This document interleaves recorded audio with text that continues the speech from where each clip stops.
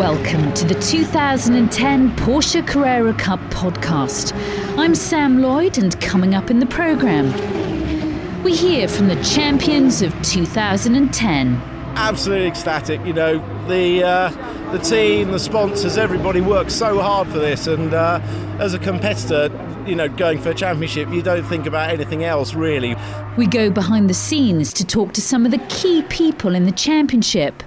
I think you've got to have a lot of enthusiasm for it. You've got to give it your all, and you really got to want to do it. And I love motorsport. You know, to have my hobby turn into my business and my living, I'm one of the lucky ones. And the drivers tell us what it's been like to race in the UK's most successful one-make series. It's my first year in this car, and I'm loving every minute of it, to be honest. It's a beautiful championship with a very strong car, and I'd honestly love to be back next year. So, what a competitive season it's been. After racing at some of the top circuits in the UK, with the grid averaging 26 cars a race weekend, it all came down to the wire at the final rounds at Brands Hatch. And what a season finale it proved to be, with the racing so close, with so much at stake. Tim Harvey went into qualifying with a 19-point lead over Michael Caine, but with 44 points on offer, the matter was far from settled. But it was Harvey who claimed the points that needed to be crowned the overall champion. The championship is made up over 20 races. There's no 1 point that you win or lose a championship. But at the end of the day, yeah, I had a stellar start to the year. You know, the beginning of the year was fantastic. But, you know, that was hard work on behalf of the team as well, and getting to grips with the new tyres and the car. And, you know, I genuinely think I've been driving better than ever this year.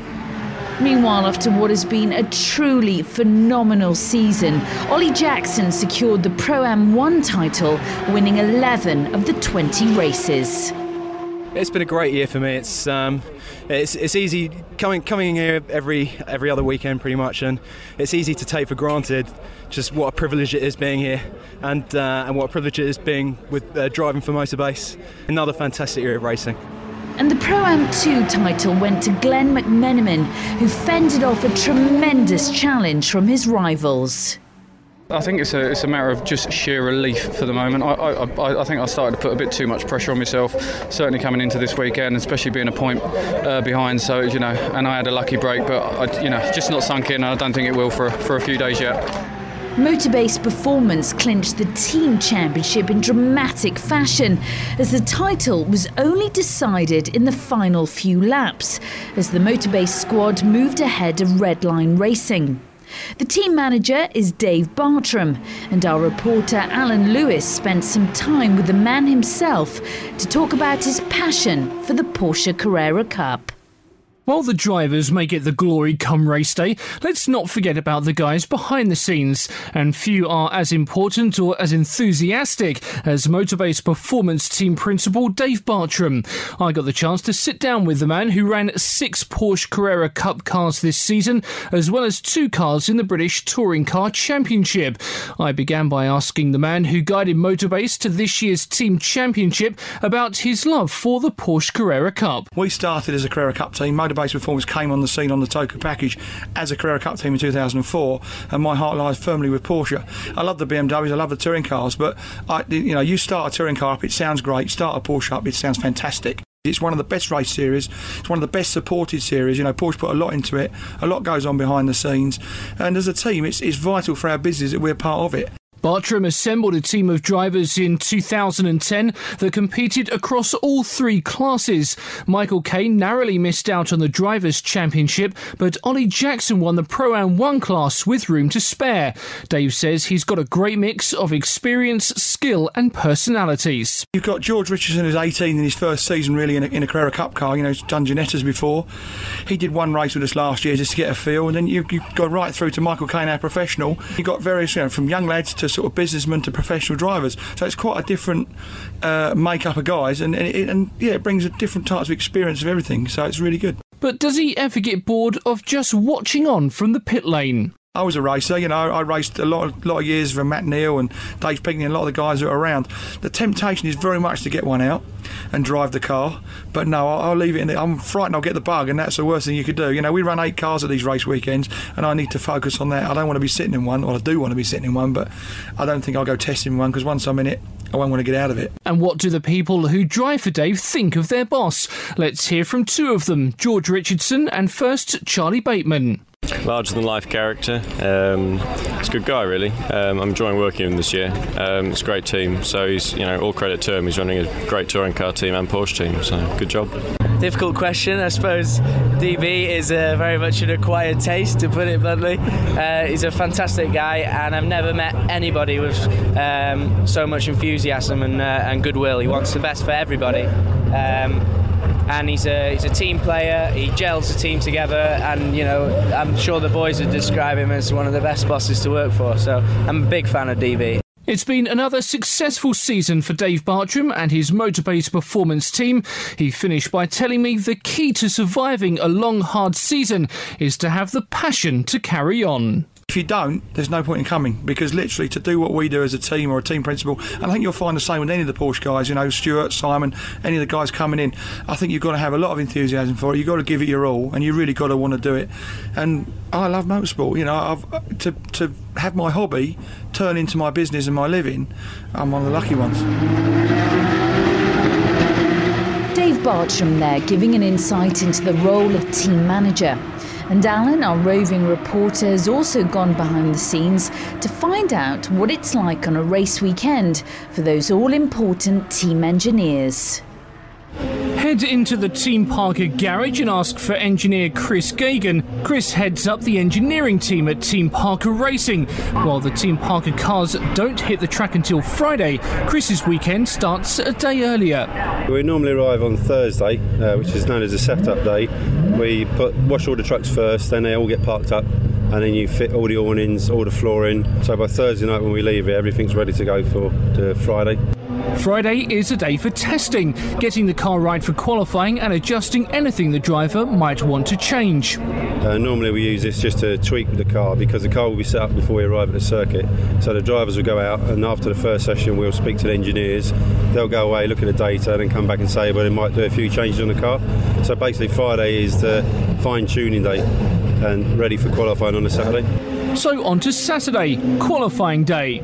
Yeah, the thing with qualifying is you never know how it's going to go. I mean, you sometimes have great days and sometimes have bad days, and there's nothing worse than spending all week and then having a bad qualifying. Obviously, it's out of our hands and it's up to the drivers. And I mean, if they go off on the first lap, you just feel like all that work you've done all week is gone, but you just have to get on with it.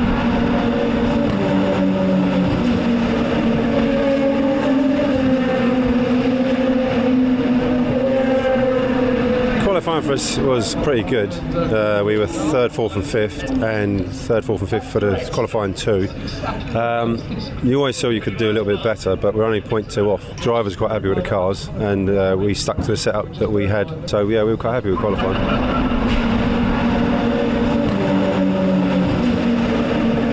Race 1 of the weekend went well, with 2 Team Parker drivers getting a podium finish, but with only a few hours to go until race 2, there's work to be done in the Team Parker garage. Now getting the cars ready for the second race, which is basically just checking them over again, refueling them. 1 or 2 of them had a knock, so they're going to go back on the flat patch just to make sure that the steering's straight and that all the toes are correct. There's a few minor dents and scratches we'll have to repair in between the race, but apart from that, it's not too bad. And with 3rd and 5th place finishes in race 2, the weekend is over.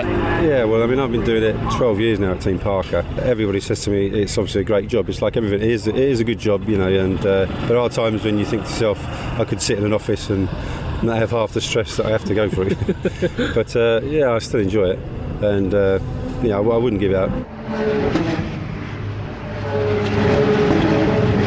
You're listening to the Porsche Carrera Cup podcast with me, Sam Lloyd. And what a season it's been for the Porsche Carrera Cup GB scholarship winners, Ewan Hankey and Michael Meadows. Not only were they given this fantastic opportunity to race in the series, but they also competed at the Porsche Mobil 1 Super Cup race, supporting the British Grand Prix in July. The 2010 Porsche Carrera Cup season will hold special memories for two drivers in particular. Ewan Hankey and Michael Meadows beat off competition from other young hopefuls to win a scholarship. But what exactly does that mean? I'll let Ewan explain. It offers you, firstly, the monetary value. It offers you education, media training, health and nutrition, anything, guidance with teams and management, in fact, every single aspect of racing. But being awarded a scholarship is no easy task. Both drivers were put through their paces for 2 days so that judges could decide whether they had what it takes. Michael says it was tough not knowing what the panel was thinking. They don't really give you any sign of how you've done, so you're just doing it by what you feel you've done. I was optimistic when we went back there for the shootout, but I think everyone was optimistic. I don't think anyone felt they did a bad job, and I don't think anyone did do a bad job. What followed next was an anxious wait to see if they'd been accepted onto the programme. And when finally given the nod, elation, especially for Ewan. I literally couldn't believe it. I mean, I applied off a bit of a whim, wasn't really expecting too much. They gave us absolutely no indication whatsoever how you were doing. When we all arrived on that Monday morning, got told the results, I was shocked and just over the moon. The scholarship came with a cheque for £50,000 to help them through the Cup season, but for the drivers an added bonus, the chance to race around Silverstone in the Porsche Super Cup on British Grand Prix weekend, something both drivers will never forget. Because Porsche obviously is such a huge brand that Bernie wants it on the F1 package, and he gives them a really good slot just before the F1 race, and with the last thing out before the F1 cars go out, so the crowds are there already, 100,000+ people raring to go. And obviously at Silverstone's plenty of British flags, probably for Lewis and Jensen, but I imagine they were for me. Seeing drivers that you've always looked up to, that you see on the TV or anything, and then the crowds, I mean the 100,000 people that were there, it was just phenomenal. And I just remember pulling off onto my grid position at P8, and I just looked to the left and I saw all these people, and I was like, this is awesome. A fantastic weekend and a fantastic opportunity for both scholars. Here's Ewan with a final word on what the scholarship programme has meant to him. It's only spurred me on to want to do bigger and better things now. I mean, I already want to do the Porsche Super Cup next year, and that's my goal. That's how I'm going to make it as a professional racing driver, and I got to do what I got to do. But the final word has to go to the drivers as they give their thoughts on what has been a superb season.